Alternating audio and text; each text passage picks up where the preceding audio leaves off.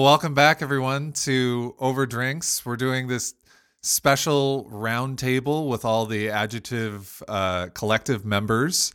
And we've got, how many do we have? We have 7 of us? Yes. That's ridiculous. What? 7 of 10. That's pretty awesome. So we have all the way out on the West Coast, we have Andrea Rinkemeyer. Hello. And then all the rest of us are on East Coast, right? Mm-hmm. Yeah. So we have Annie Nykirk. Hello. And then we have a Fredonia crew. So we have Rob Deemer, Andrew Martin Smith, Jamie Lee Sampson, and Jen Jolly. Sup? What up? Well, this is a pretty low energy morning. All right. We all need to drink a little more caffeine. It's been a high energy February, so March is. We're all just starting our spring breaks, so Yeah, me too. I'm just ending mine, so I'm also, man. Yeah. I'm still a few weeks to go. Oof. Oh. Well, as is the tradition on Over Drinks, we should go around and say what we're drinking, although I don't think it's going to be that interesting this time, but I still have high hopes for Andrew. So, Andrea, why don't you start us off? Just some black coffee that apparently is now quite cold. Oh. And your sad. U of M And mug. my U of M School of Music, Theater and Dance mug. So. Love it. Annie, what do you have? Well, I confess that here it's noon now, and I couldn't quite make it until noon without starting coffee. So I've already had a cup of coffee, and unfortunately I'm limited to 1 cup, so now I'm just having some water. Right. Yeah. Okay. Pre-drinks. Pre-game Yes, drinks. right. All right, Fredonia crew, go ahead. Well, I just stopped by the local Starbucks and got a plain cup of coffee with some cream and a shot of cinnamon syrup. Cheers. Mine's more interesting than Andrew's this time. I have a double dirty chai. Ooh. Yes. 2 shots of espresso and a chai latte. Double dirty. Double dirty. Okay. For entirely different reasons, I'm also drinking water this morning in my bright green travel container. Well, I was right. You did disappoint me. So.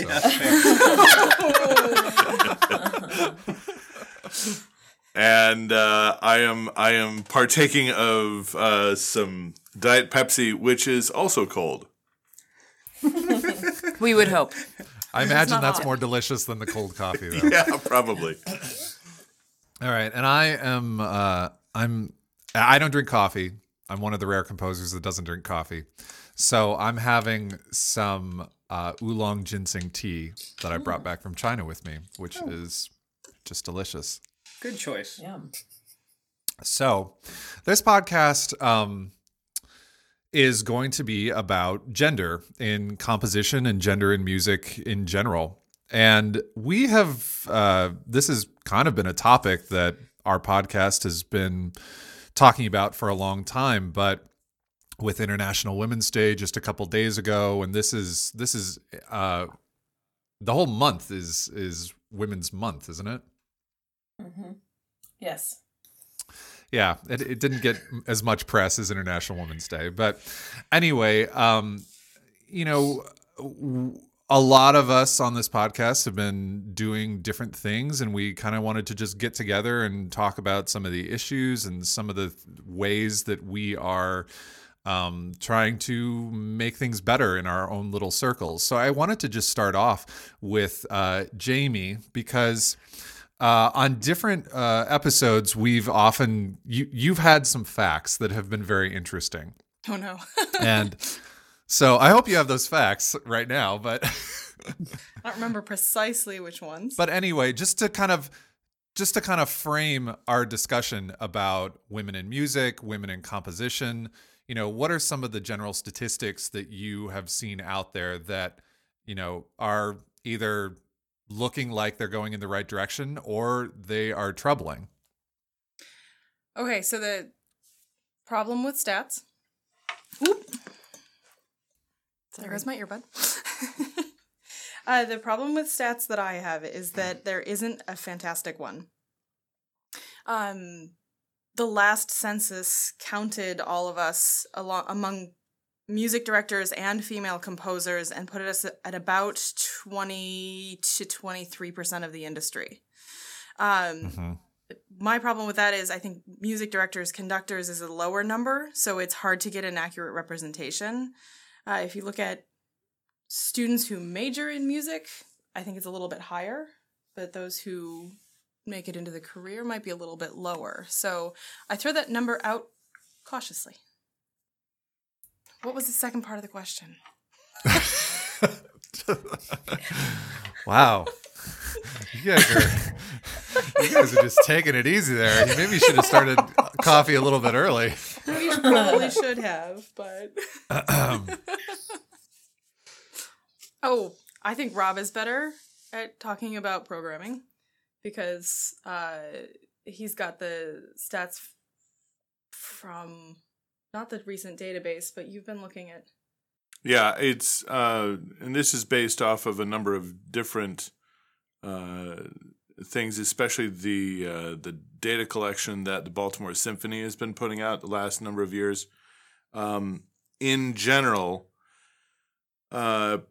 and this is obviously just for orchestral programming, but I think it probably bears out fairly consistently, and I'm not sure whether or not it's worse or better with wind bands or other large ensembles, but at least for the professional orchestral world, usually the number is around 12 to 15% for living composers, and only about 2% for women composers and composers of color. You said 2% for living and composers of color. Does that mean, how does that, you mean like for each? 12 to 15% for living composers, all told. And then the 2% for women composers and 2% for composers of color. So there could be overlaps there. More often than not, women composers and composers of color will be living composers.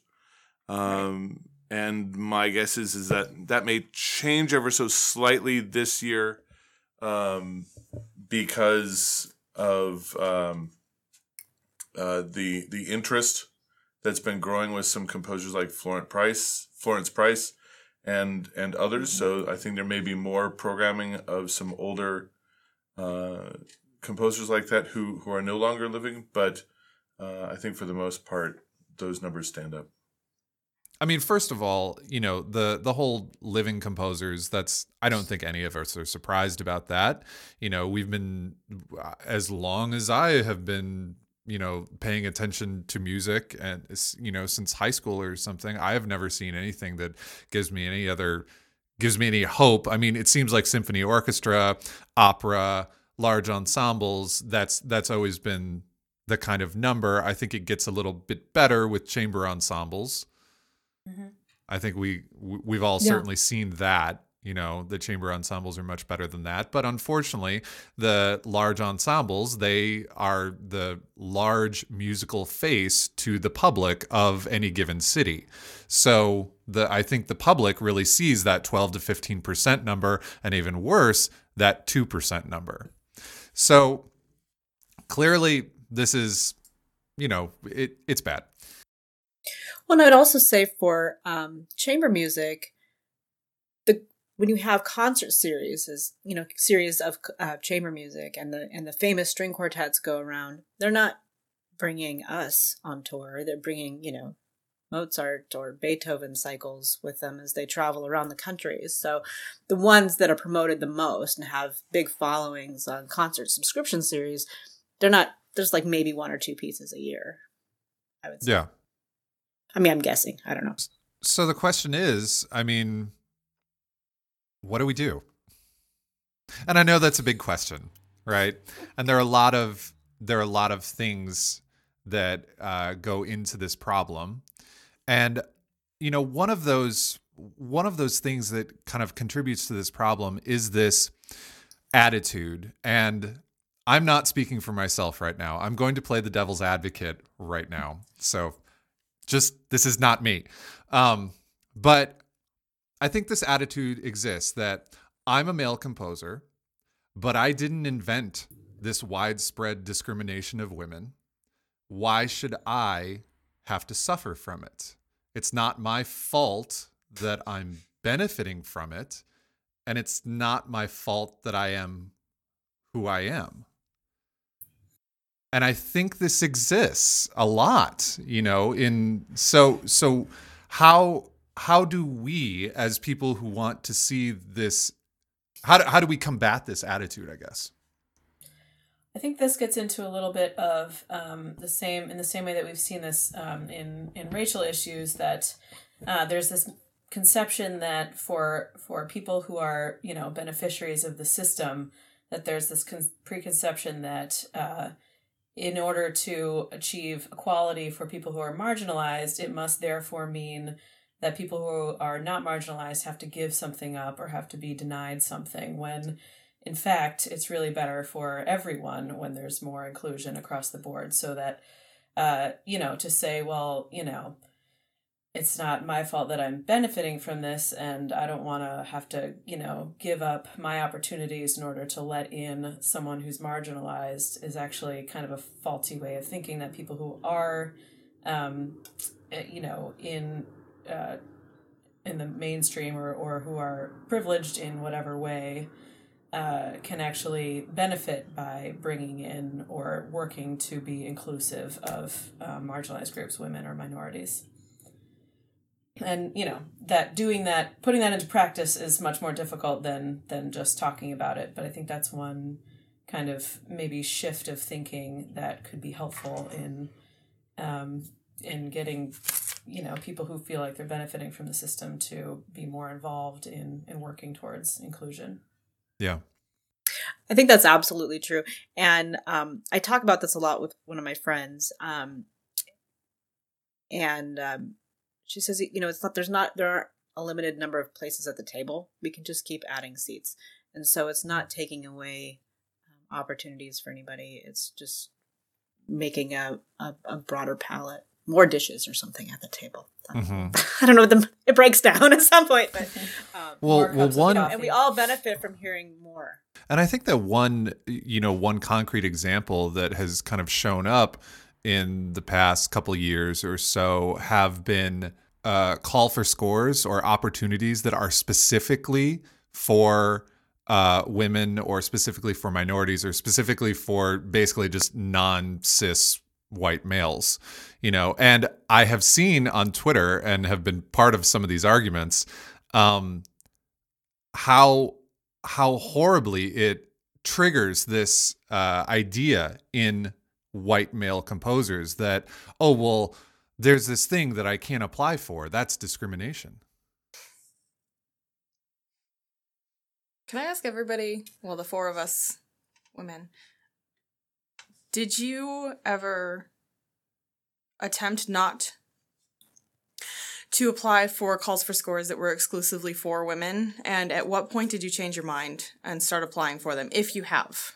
And I will say that for a while, I chose not to apply for calls that were exclusively for women because I was worried that in the long run, it might look like I could only win things that were for a smaller demographic.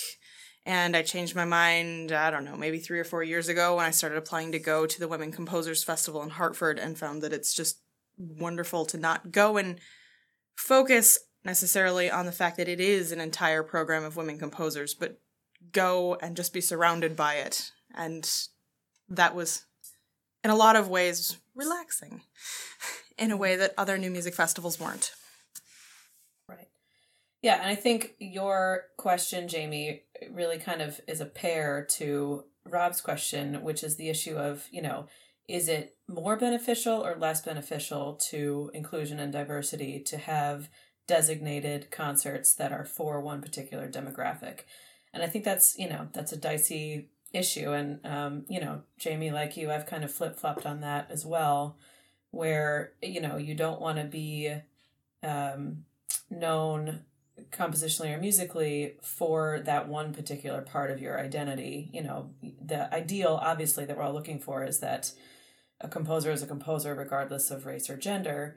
But it also is important, because there's this marginalization and inequality, to do something to raise exposure of women and of minorities. So I think that's really the crux of the issue, and, gets to, that in terms of cis white males feeling, left out of calls that are designated for women or for other groups. I think the easiest counter argument to that would be, well, look at any conference call for scores that is not exclusive of anyone, and just look at the makeup, and you can see how advantaged white males tend to be. So it kind of is a counter to that. And in some ways I do think that's important. And Jamie, like you said, I think one really beneficial thing of concerts and calls that are designated for women is to build up that camaraderie, and to be able to allow women to experience what it's like to not be a minority, and to not be like a token person in a conference, that it's, kind of levels the playing field and allows for a level of comfort that is not always there when you are constantly wondering if you're being perceived just for that part of your identity, or as just a musician as a whole.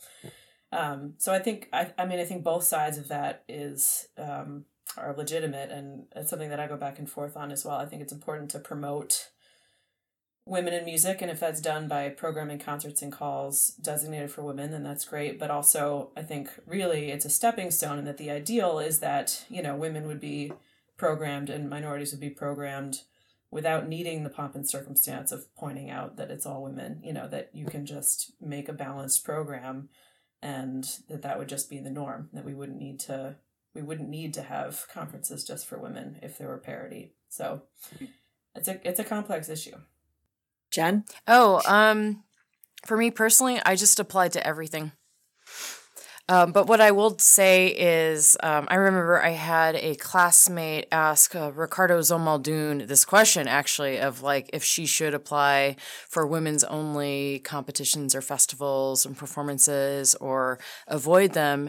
And I loved his answer, because he's from Mexico, and he's like, well, do I deny myself the opportunity to be part of a Mexican composer concert? And he's like, and he said in typical composer fashion, I don't want to turn down a performance. So that was his advice to her, was like, if you have an opportunity to have your music performed, like, why would you turn that down? Just go for it. Yeah. Yeah. And, I'm a little bit older than the other three women here. But like when I started out in grad school, there was like a real ugliness towards the way people thought about women's concerts and opportunities, and it's been fun to see people's attitudes about that change. Some of the most outspoken people on the one side have now flipped and are outspoken on the other side. So it's interesting, and I go back and forth about it. But I have to say, being assigned to teach a women in music class really changed my perceptions on it, and seeing how important it is, and kind of like Jen, it's like we all want to hear our music played sometimes, so nice. I don't know, and yeah. I don't really find competitions are the way that my music gets chosen for things anyway. Same, girl. So, same. Yeah, it's just not. It's usually through personal connections that I've made it, and actually I've gotten a number of commissions from not winning something. Mm-hmm. Mm-hmm. So I was like the second or third choice or something, but somebody else on the panel really liked what I was doing, and then so it was a commission that wasn't even related to the original competition. So it's always good to send your stuff, because you never know what is going to happen as a result, and then it won't have one of these labels or whatever attached to it. So I don't know. I don't know. I don't know if that makes any sense, but. Yeah, so I'd say just apply and try and do things, and be good people. Yeah, I don't know. And there's the rub. Just be good people. I was going to say, I think that's a significant aspect of this entire thing is the good citizenship. That if we instill in our students the idea that they are part of a community and the idea that they're supporting people in the community that might not have had the opportunities and privileges that they did and exposure that they do, using each other as a means to further our inclusiveness, that's something I think is quite significant. Mm-hmm. So I'm glad we're bringing it to that community place. Another kind of reason that, people cite as, well, my program isn't as diverse as it could be is, just for lack of knowing. And at this point in history, that should not happen, because there are tons of resources out there. And one of those resources was created by one of our own, Rob Deemer. So Rob, can you kind of talk about your women composers database and how, what drove you to start that collection, and, just a little bit about it? Sure. Well, I think the thing that drove me to put it together was the fact that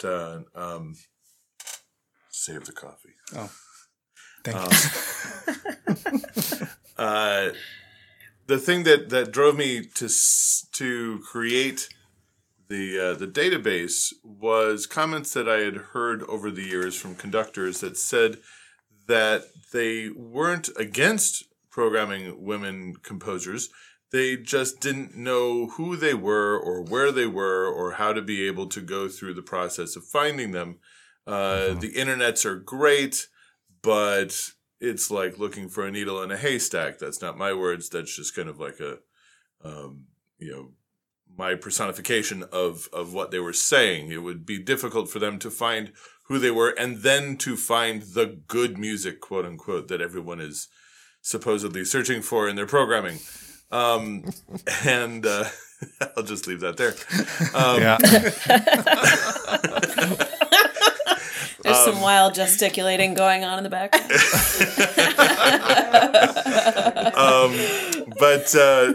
So the idea then is, when I was studying conducting, I did a performer certificate in conducting when I was also doing a master's in composition at Northern Illinois University.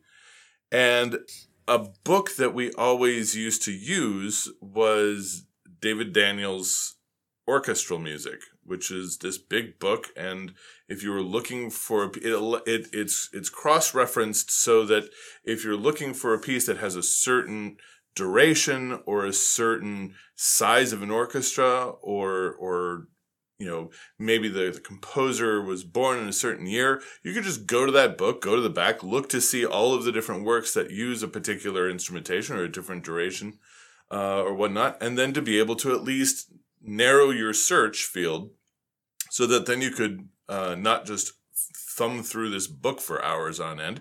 You can actually find the 20 or 30 pieces, and then you can start to go, okay, well, which of these pieces would work on my program? And so my idea was to come up with something that might allow composers or conductors, to be able to do that.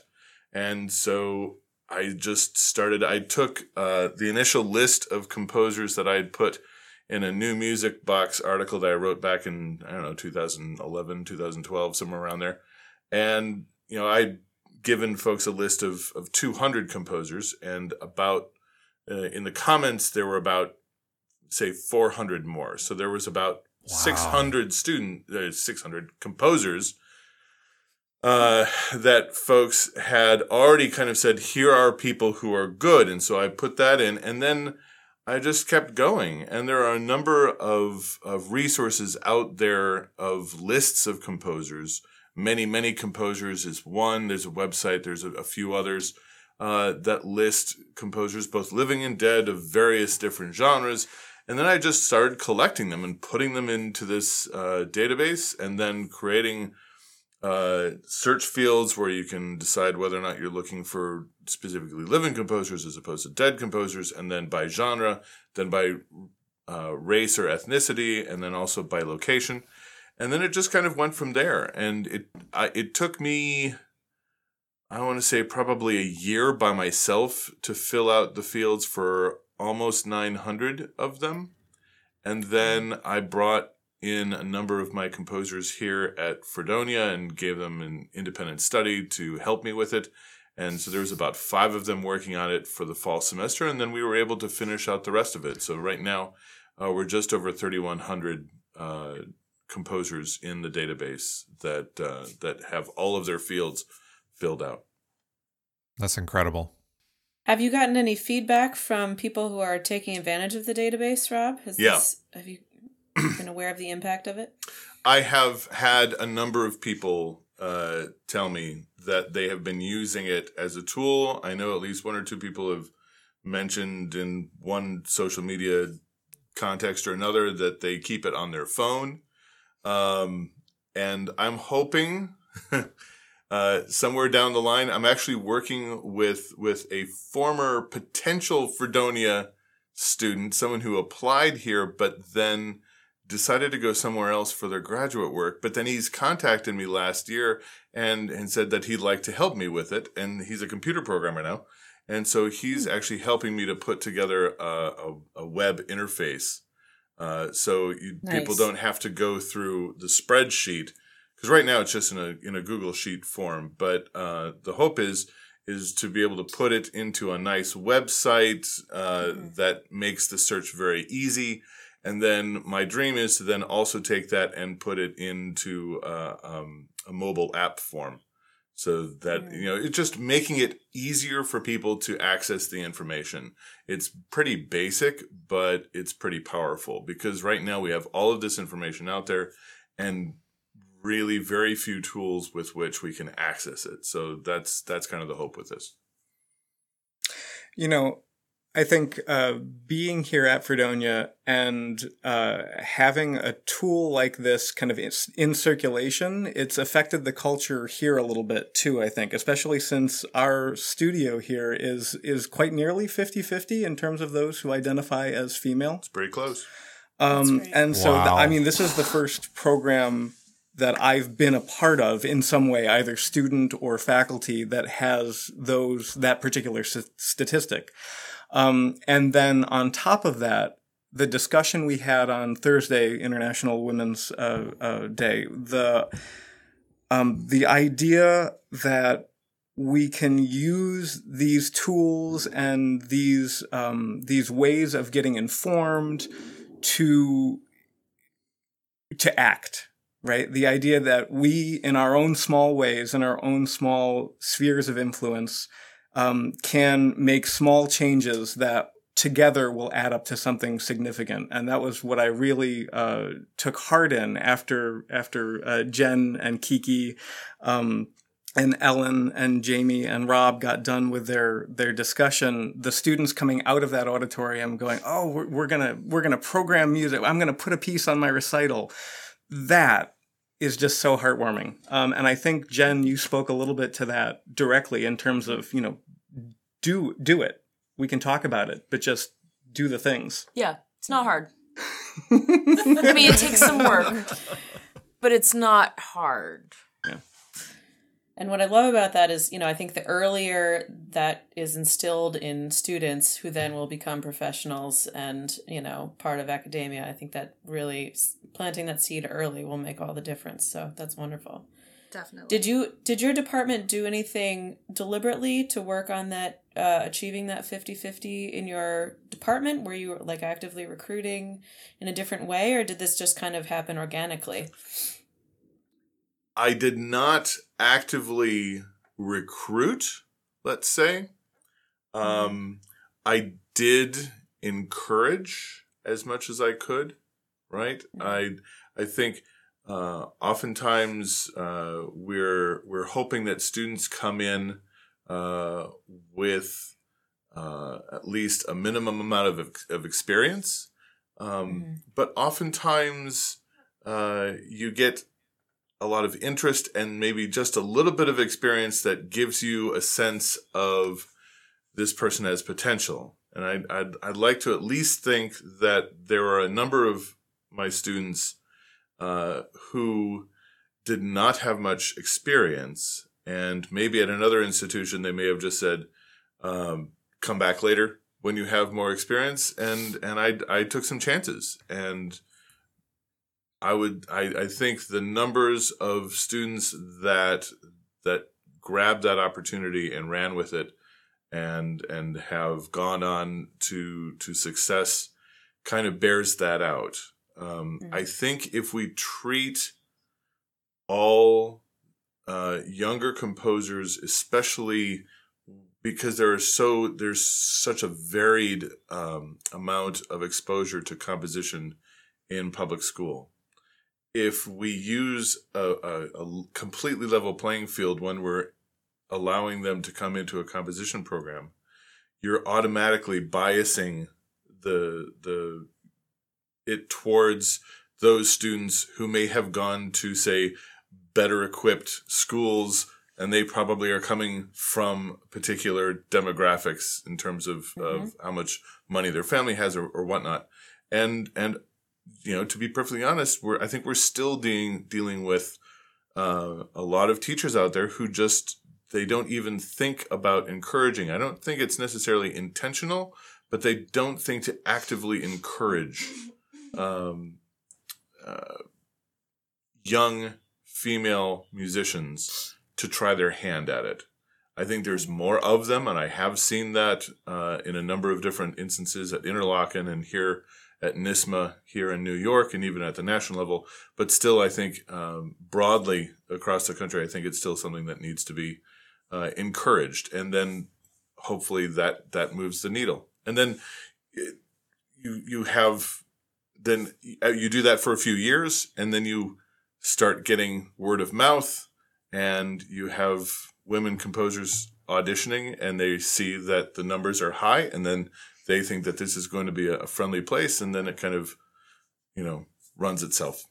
We do have a very large freshman class, and when they came in, there were 7, and 2 were young men, and 5 identified as young women. And once they get here, there are certain things we do to help foster their the strength of their statements too, because I think even musically, sometimes we're afraid. We're raised to be sometimes more polite, more subdued. Our society says that they like us that way in a lot of cases. And I had a chat with our freshmen at the beginning of this semester, and I was like, I want to hear you making more demanding statements. I want to hear you musically putting yourself out there. What can I do to help you out with that? And we had a really great conversation. So it's multi-layered what we're doing here. It's great. And I think that also speaks to the importance of allowing for aesthetic diversity as well, because, a lot of times what has become acceptable as the canon or as this particular aesthetic style that fits into the academic box has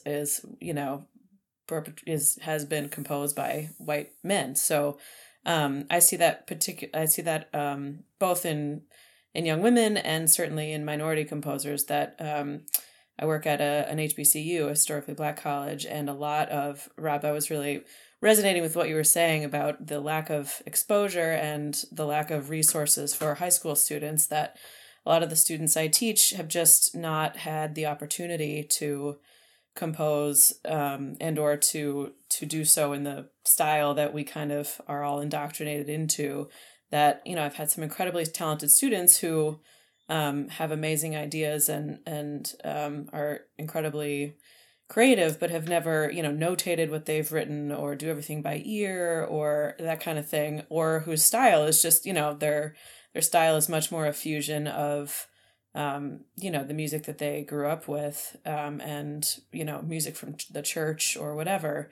And I think, if we continue to expand what we think of as, academic music and allow for more aesthetic diversity, that will really open the doors to a lot of people who might feel like, well, to be an academic composer, I have to write in a certain way, and then they get intimidated by thinking that their stylistic choices are somehow subpar. So I think that's another really important step forward.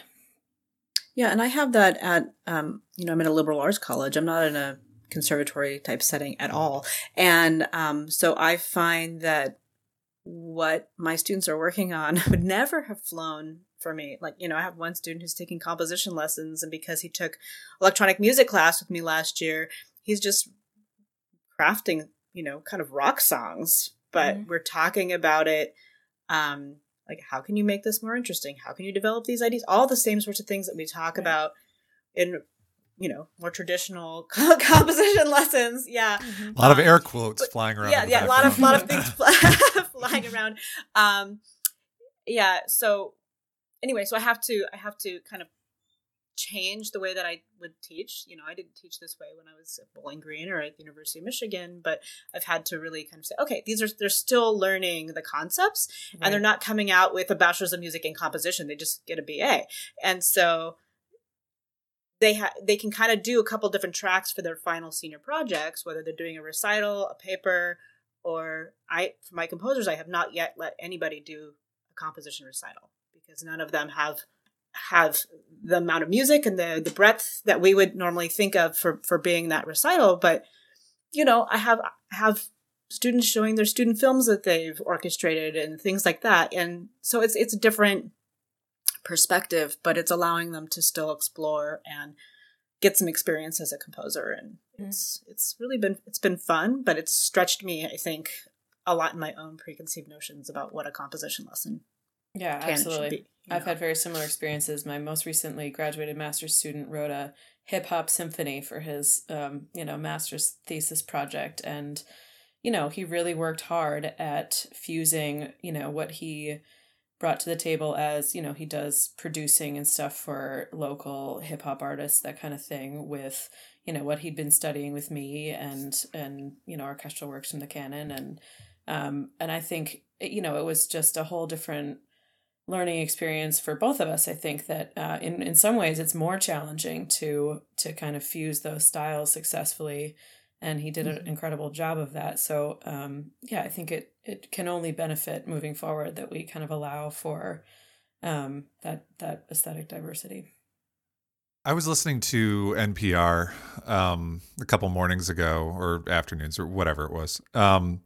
And they were actually talking, it was a story about women in baseball, and, how it, to a much lesser extent, but still to an extent, that some of these ideas are coming around to allowing women to play baseball at multiple different levels in college, and even in, talking about the minor leagues, or heaven forbid, the major leagues, but also in Little League. And they had this Little League coach on, and he had chosen a young woman to be on his team, and of course the parents got all upset, and his kind of defense was, well, I didn't choose a woman, I chose the best player.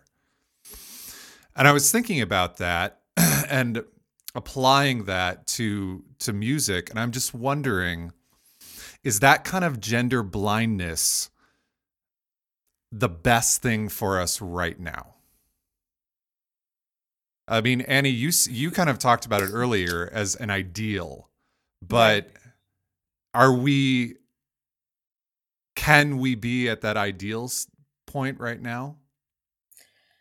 I mean, that's a tough question, because I do think that's the ideal, and I do think that's the best, if people are able to just see a person for their craft and for their talent, for baseball or for composing or whatever, and not have to consider if it's a male or a female, then that's great. But I think the problem with that is that it overlooks the fact that it's still, there are still more obstacles for women and minorities to overcome, and therefore, leading up to that point of being selected, has been more challenging for females and for minorities. So, do you need to account for that? I mean, it's essentially the same kind of controversy as like an affirmative action policy in a college. So I don't really know the answer to that. That's a tough topic.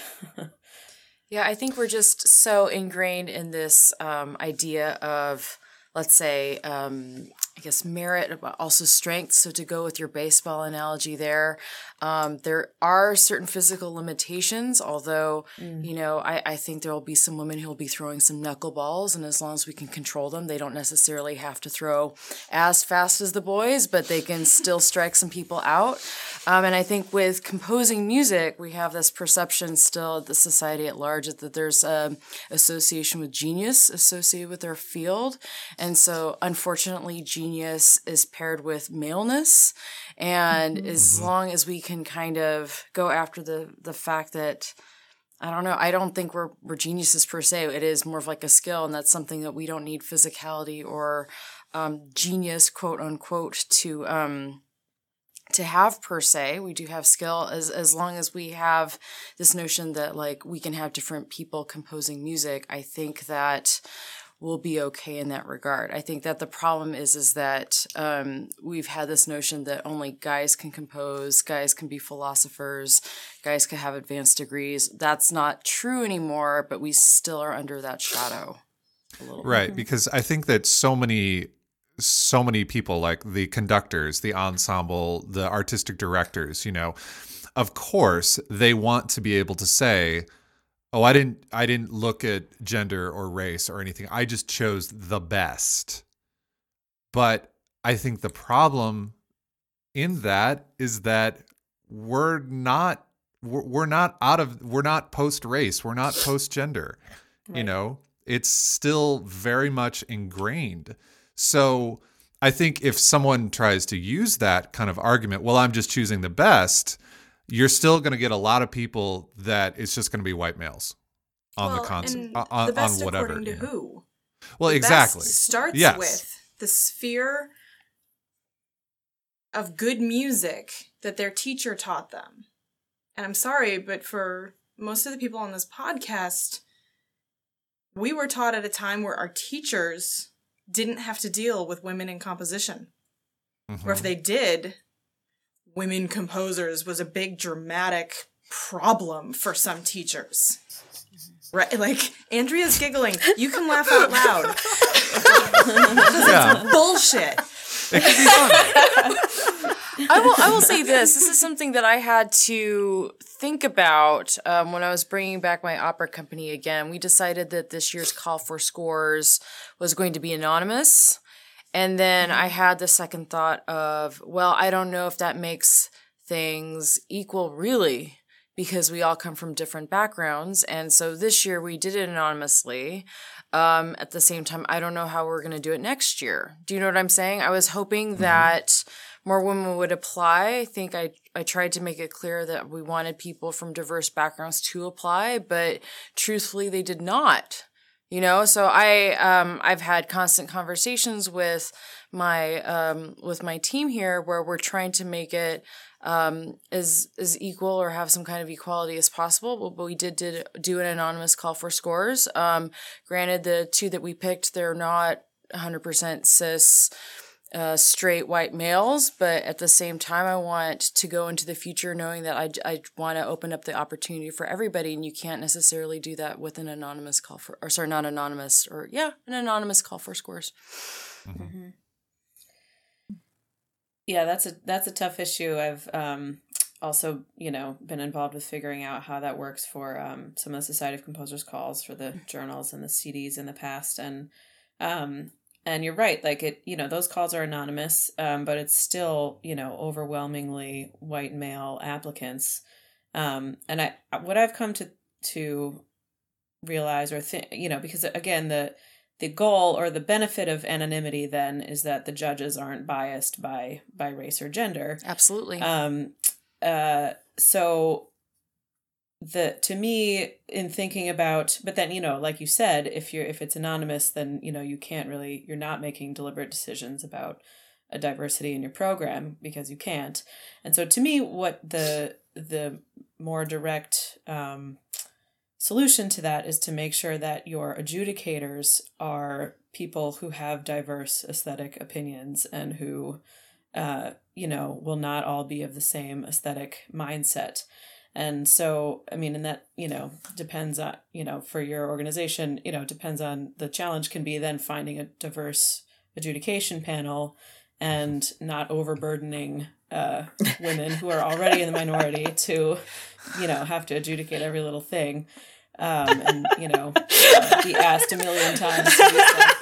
Andrea, I feel you because actually, even though this isn't really directly associated with composers, like I think we're both in academia, and this whole idea of how do we format committees? I'm on a committee that helps figure out committees, so that's fine. Yes, yeah. And then we're trying to make that diverse, but knowing that we have a less of a gender equal pool to draw from, since not all of us or not even half of us are women, and then we talk about people of color and you're like, but we need to make the committees diverse, but they're working more. Anyways, that's a whole nother discussion. But right. The pool is not diverse, so yeah. A committee to determine committees. That's kind of like the Starbucks across the street from the other Starbucks or something, I feel it's called executive when we feel important when we do that.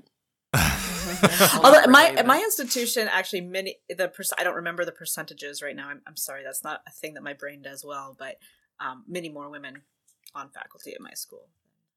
Interesting. Yeah. So, I have to go now. I'm really sorry. I have to get on the road. Well, you have to make a big exit, Jen. Say something profound. You can't just disappear. I thought the last one was pretty profound. Yeah, I thought so too. And I was trying to bring in the knuckleball analogy. Knuckleballs aren't as fast as fastballs or curveballs or sliders. You can borrow mine for how I was going to sign off. Okay. Program more diversely, bitches. I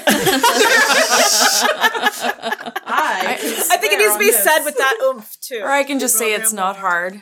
Just as long as we make a concerted effort to be diverse, and that includes every voice. So, thanks, Jen. All right, to get us back into it, we are now 50% gender split on the podcast for the rest of it. And something happened on Thursday night. I hope you don't mind me sharing. I'm saying it. So, we live broadcast our Women in Music discussion, and the comment went up and then disappeared. But somebody gave Rob a hard time about being a guy on stage in a Women in Music discussion. And if you've listened this far, I want you to know that it is my opinion, if we cut men out of this conversation, we're not getting anywhere. Exactly. So I think it's perfectly acceptable, and I'm an opinionated feminist, that this is a 50-50 conversation from here on out. So if you have a problem, my email address... I'm just kidding. Andrew, be sure to put it in the show notes as well. No, I'm kidding. You're going to have to deal, because I'm not interested in not including men in this conversation. Jamie, I think you're absolutely right. I mean, while I was kind of preparing for this and thinking about, what to talk about, I was thinking back to several years ago when we were just starting the podcast, and, things about gender and composition were really starting to come to light. Maybe not for the world in general, but really for me. Like I was, I had that awakening. 2016. Yeah. And, I remember talking to my wife about how I wanted to be part of this conversation because I thought it was really important, but I didn't really feel like I had something to add.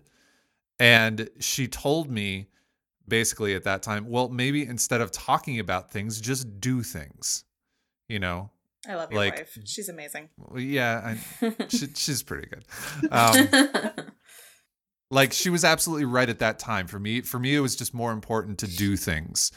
And to your point, Annie, to do things and not really expect fanfare for doing it, just to completely change how I was thinking about which composers and which pieces to use in my classes, in my lessons and all that stuff. And just make the change because it was the right thing to do. Mm-hmm. But I think that now, I mean, certainly because of the sheer numbers that you have been talking about before, the sheer number of male to female composers in the profession right now, if men want to see a change, they must join the conversation, because I think disproportionately men are the one in areas of ensembles, artistic directors, in faculty positions. Men are disproportionately the ones, quote unquote, in power right now. So if those men don't make the change, there will never be a change. Mm-hmm. I think that's absolutely true. I wouldn't be sitting here right now if I hadn't had my undergraduate composition professor, say, "Why aren't you a composition major?" Mm-hmm. And it was like, I'd been composing since I was a little kid and just never really thought about it as a thing you could do. And had he not pulled me aside and had some words with me about this is silly that you're not doing this. If I hadn't had that support, if he hadn't sat me down, helped me apply for graduate school, this path would never have started. And so it really took a person who was willing to take a shot on somebody and be supportive. And, we had several female undergraduates at the University of Oregon in the 90s, because he was willing to look for people. I had the exact same experience as an undergrad, Andrea, that it was, a white male teacher who pushed me to pursue composing, and that, really impacted my life. So it absolutely, men can make a huge impact. It's not just a women's issue. It's not. It's a human rights issue more than anything. And I think a lot of the guys who are writing these comments online that we've seen lately about stolen opportunities, greater diversity equaling stolen opportunities, I think they're having a gut reaction to flinch away from their guilt. Maybe. Mm-hmm. Instead of a moment to pause, consider what on earth is going around them, and make a small change that can make a huge difference. I think that's part of it. Some people just... Well, some people I shouldn't finish commenting on. Here's something of interest.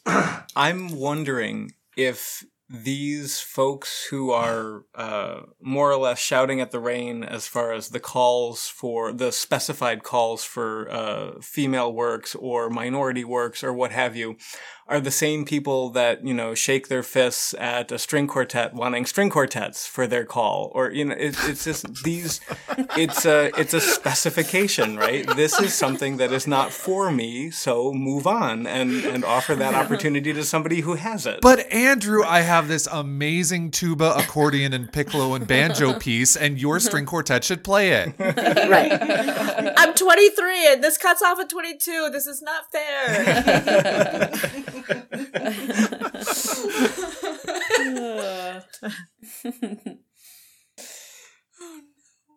That's a great analogy, Andrew. I just derailed that, apparently. Sorry. Yeah. No, that was a great point. You're basically just saying haters gonna hate? Is that it? Yes. Andrew. Yeah. Well, no, I think you're saying that, there are limitations in every call, and why should a limitation of gender or race be any different than an instrumentation or age or whatever? Or location, yeah. Yeah, regional calls, yeah. It just becomes like this hot button issue, and it's about, for a marginalized group rather than, anything else that might be a limitation of the call. So I think that's a great point, Andrew. I think it's also a challenge because just inherent in the discipline of being a composer, it doesn't matter who you are. You always wish that you were doing something more than you're doing. I think composers in general, we're always it's not like we're inherently competitive. But we're a little competitive. We're always someone gets an award and we're like, damn it, why didn't we get an award? Someone gets a commission. Damn it, why didn't we get a commission? And I think that's just we're we're composers, no matter how long they've been doing it, inevitably they're like, even if they have 6 different pieces on their docket, they're like, yeah, but I didn't get that 7th one. I don't have time to do it, but I wish I could do that anyway. Right. So I wouldn't have done it anyway, but I wanted the opportunity. Right. And of course, even probably 20 or 30 years ago, people were probably bitching and moaning about how all the composers at this particular institution or that particular institution were getting all of the, take your pick.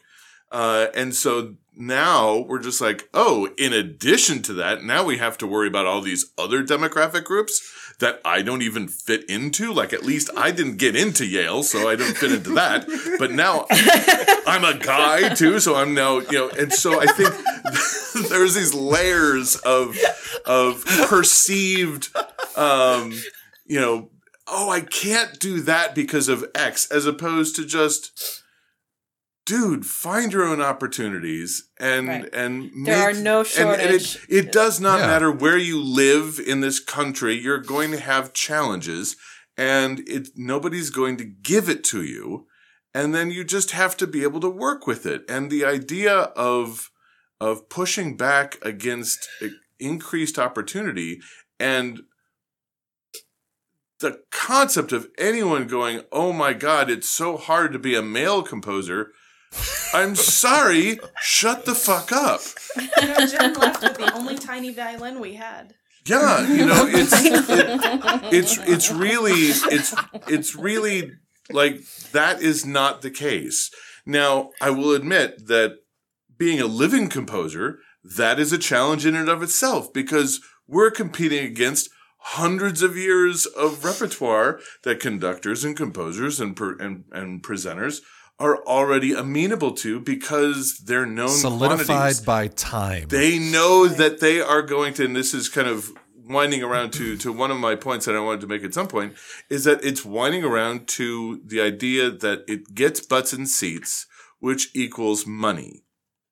In the same way that film studios make certain programming choices by deciding what actors to put into a film or what films to put into how many theaters. It's the same thing with music and orchestras these days, especially with the inordinate amount of say-so that marketing departments have in orchestras, right? It's not just the artistic folks, it's also the marketing folks who have at least some say in what kind of pieces get put onto season programs.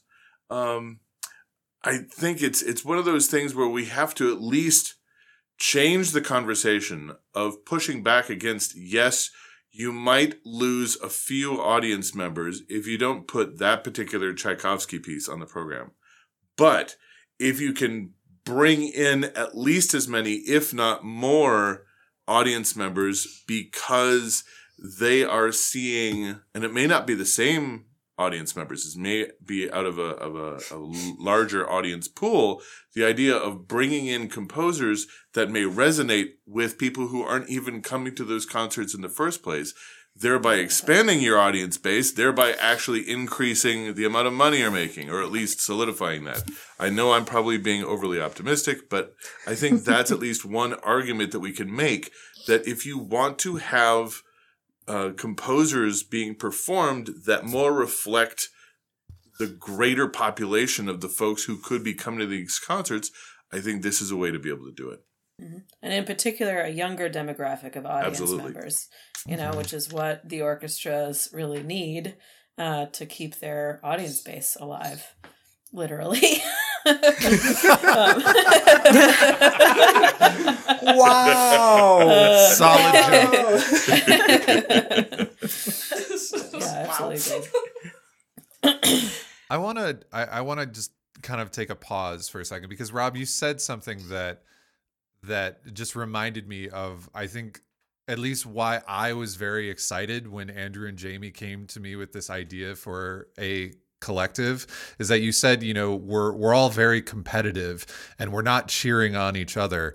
And that particular reason was, I wanted to cheer on my friends, you know, and I wanted to kind of get over that idea of, well, I didn't win, you know. And I think that when the collective came about, I don't know if you guys remember that conversation. This was like 5 years ago or something, Andrew and Jamie, but I was like really excited because I wanted that kind of family quality amongst a group where we can all say, well, you know what? I don't have something for you, but I know someone awesome who does.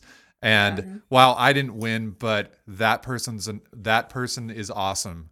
And I love that he or she won, you know, so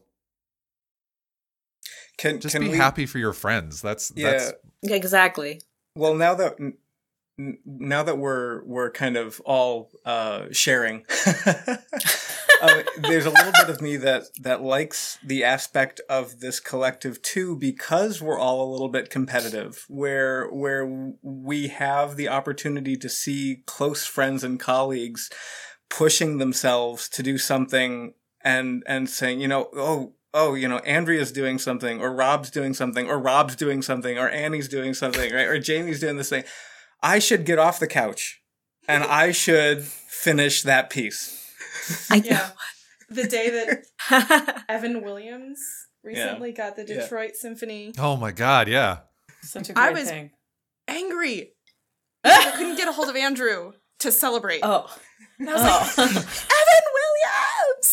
And he was teaching, and I was like, what's wrong with you? We need to celebrate. But anyway, I just wanted to talk about that because we don't often talk about why we are in this collective. And I think that for me, that was a big reason for just wanting to be amongst people that legitimately support each other, as opposed to just being out there for yourself. Yeah. Right. Yeah. Annie, what were you going to say? I was just going to agree with Andrew's sentiment that it's nice to be able to, you know, be motivated by each other's success rather than dragged down by it. You know, that same concept of like, oh man, I want to be a contributing factor to this organization and not, you know, be the weakest link or whatever. And that, you know, other people's success kind of feeds your own motivation to keep being better. And that's great. Kind of the last thing I wanted to talk about, and I just saw this article this morning. It was an article on the website newsounds.org, and it was about they for International Women's Day, they had, you know, 24-hour playlist of all composers who were women, but they the article was titled "Gender is Not a Genre," and that's, I guess, actually a quote by Gazelle Amber Valentin of the band Jucifer from a 2014 interview on NPR. And they actually kind of said that something like International Women's Day actually contributes to the otherness of composers who are women.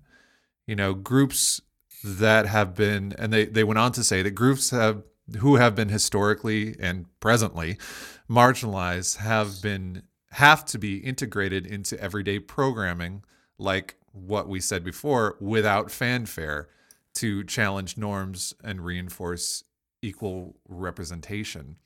So, you know, I think we have been seeing these things, you know, like, for instance, I went to a concert recently that was just all percussion music that was by women composers, and I thought, wow, this is great. But in the same breath, I'm like, well, why does it have to be so special?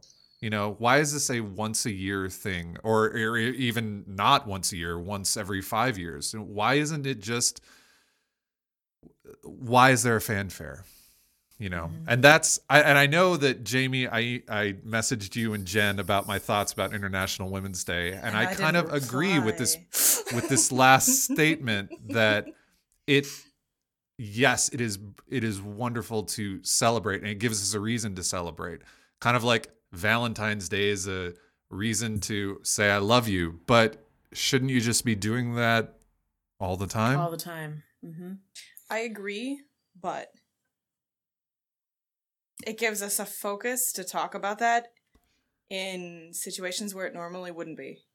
Absolutely. So that's the one day a year I take a half an hour out of theory class. And usually I wear my feminist as fuck tank top, but I didn't this year because we had a stage thing later in the day. And I open the conversation up to everyone and say, what is fair, what is unfair about pushing for equal programming? And what is the advantages and disadvantages of the BBC starting to say, by 2020, 50% of the works that we commission are going to be by women? There's been huge pushback because it's unfairly advantageous to women. How is I'm 50-50 sorry, I'm sorry. unfair? Yeah, I don't know. Exactly. Seems like it should be 52, 48. No. Yeah, right? Well, if we are 13 to 20% of the industry, depending on what number you look at, and we're 50% of the programming or the new commissions, then are we getting a stronger advantage?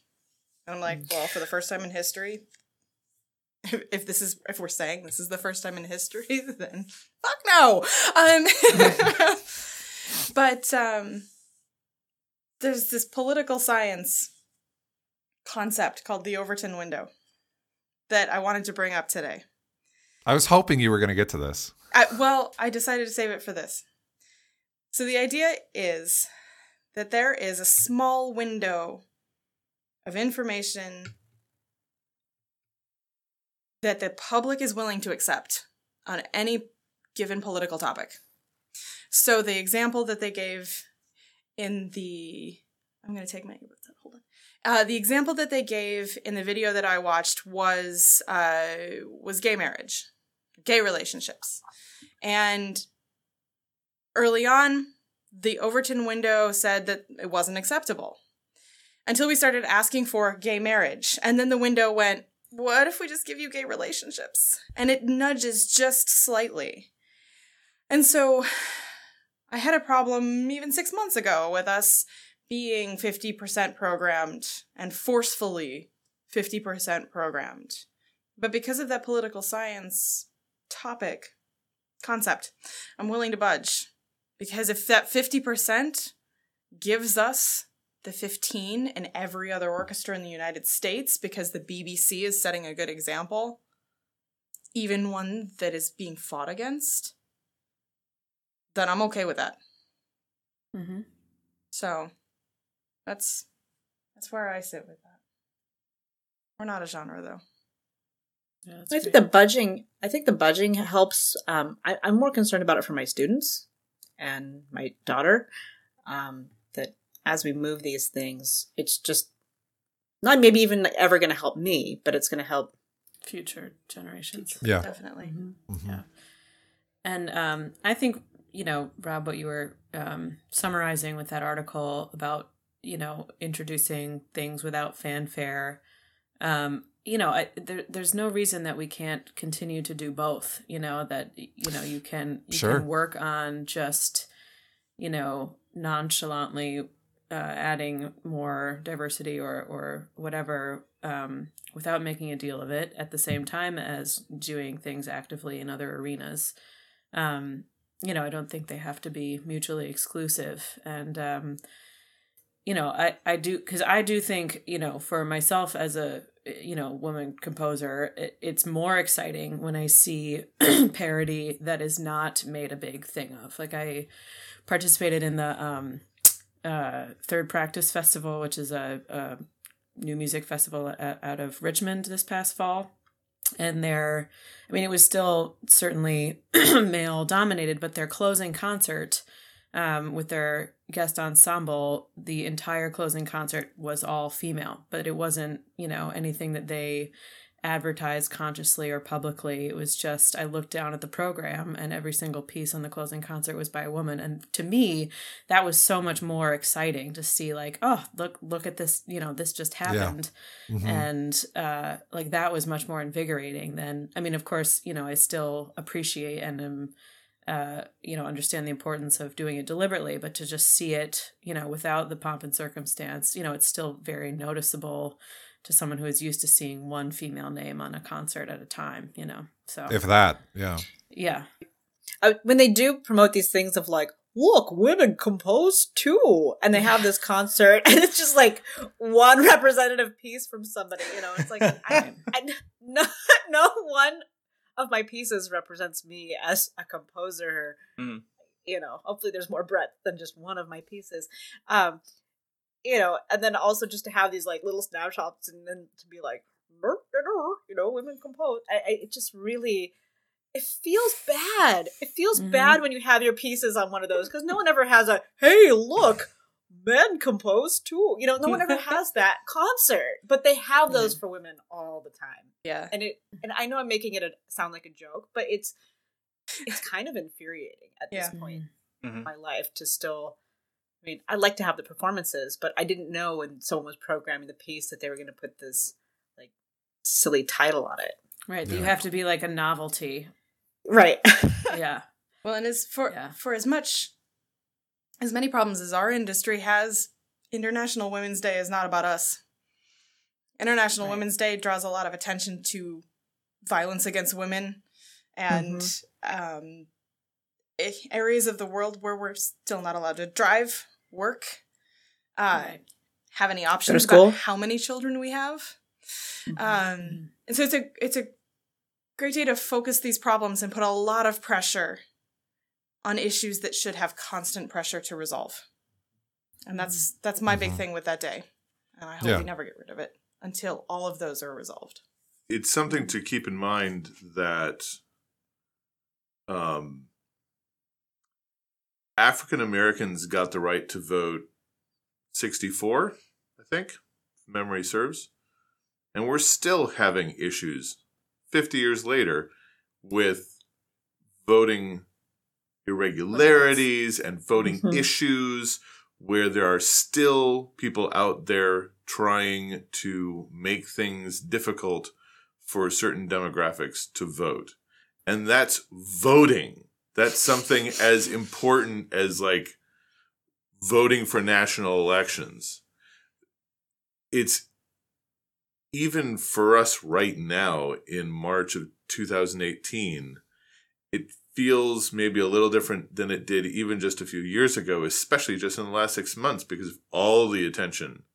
And suddenly it seems like, suddenly the entire country is now woke because we're because of these things that have come up just since September or August or whenever the issues that came out initially out of Hollywood, and then that kind of spurred any number of things. But I think the idea of having these opportunities for intense focus, like International Women's Day, help to then create momentum with which then it carries through the rest of the year. So obviously you can't have International Women's Day every year, but you're going to have these focus points with which then you have literally everybody going, oh, we need to get more, we need to have these collections. Like you were just saying, they had 24 hours. My guess is they had to actually dig to find composers to be able to put on that 24-hour radio list, which means that they may have discovered some composers that they didn't know about before to make that list, which then hopefully that will make them go, hey, we should program that person again, like just sometime in June, like just on a day. No reason. Right. Yeah. And so slowly over time, and I know like putting my database together, I've learned about so many women composers that I didn't know existed. And slowly over time, I remember their names and I think about checking out their music. And over time, that then kind of seeps into it.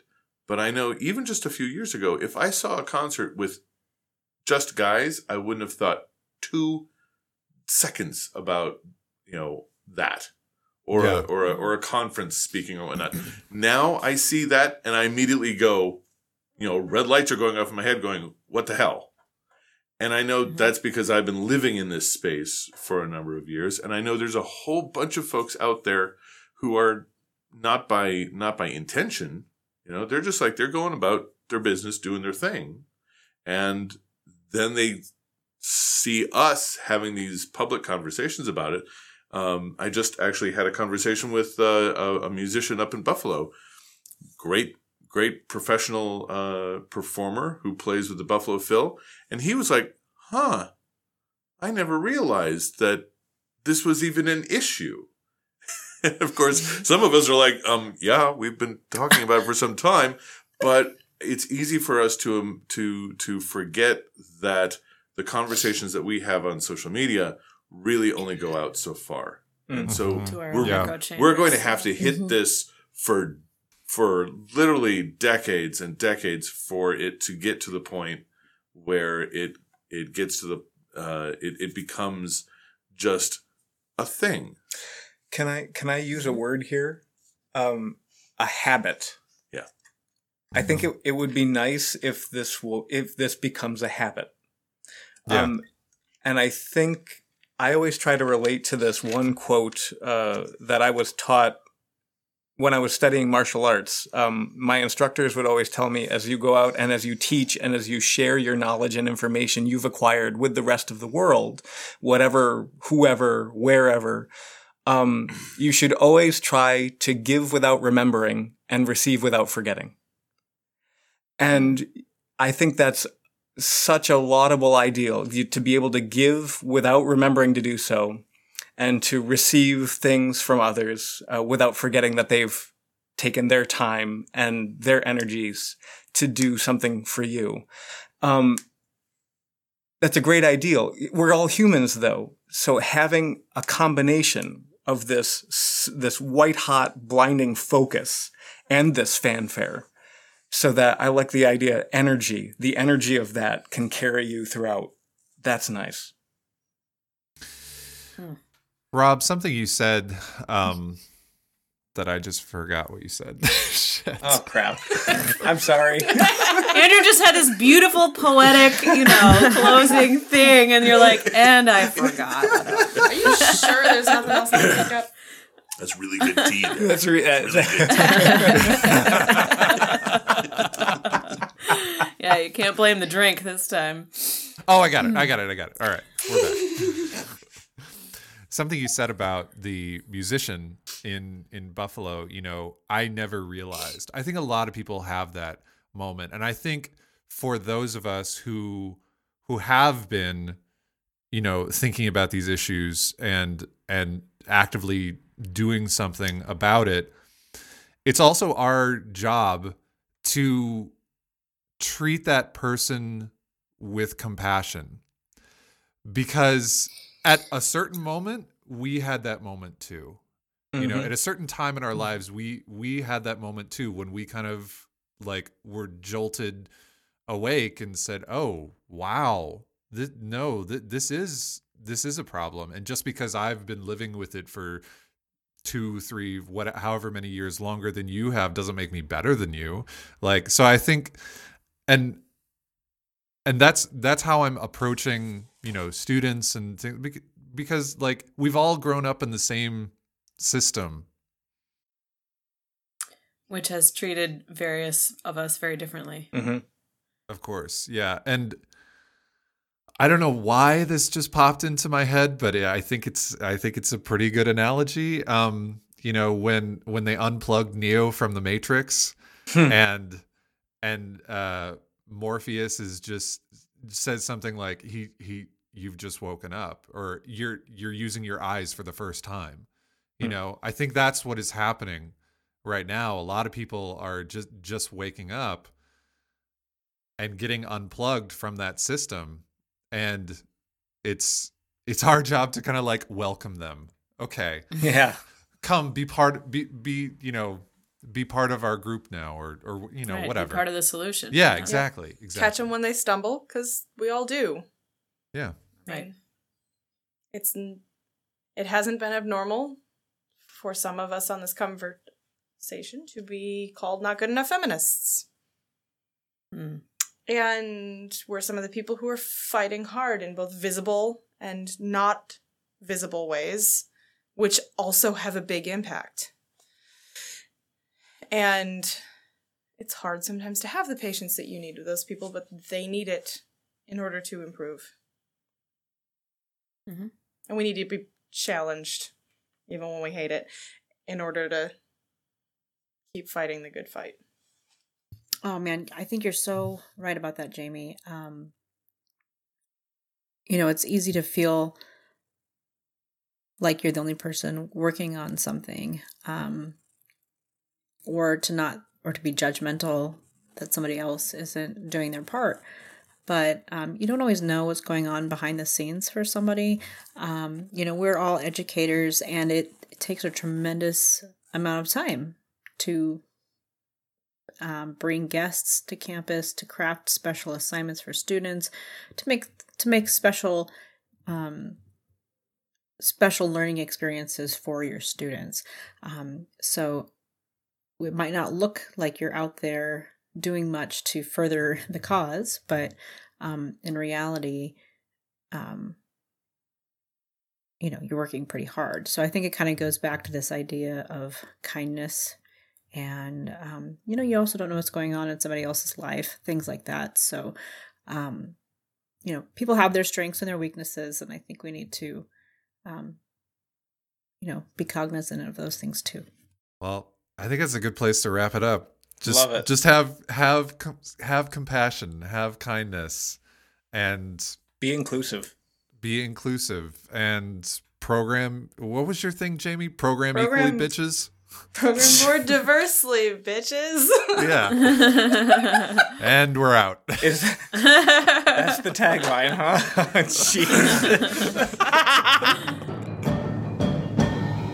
Thanks for listening. As always, if you want to find out more about adjective new music or lexical tones, please go to our website, www.adjectivenewmusic.com.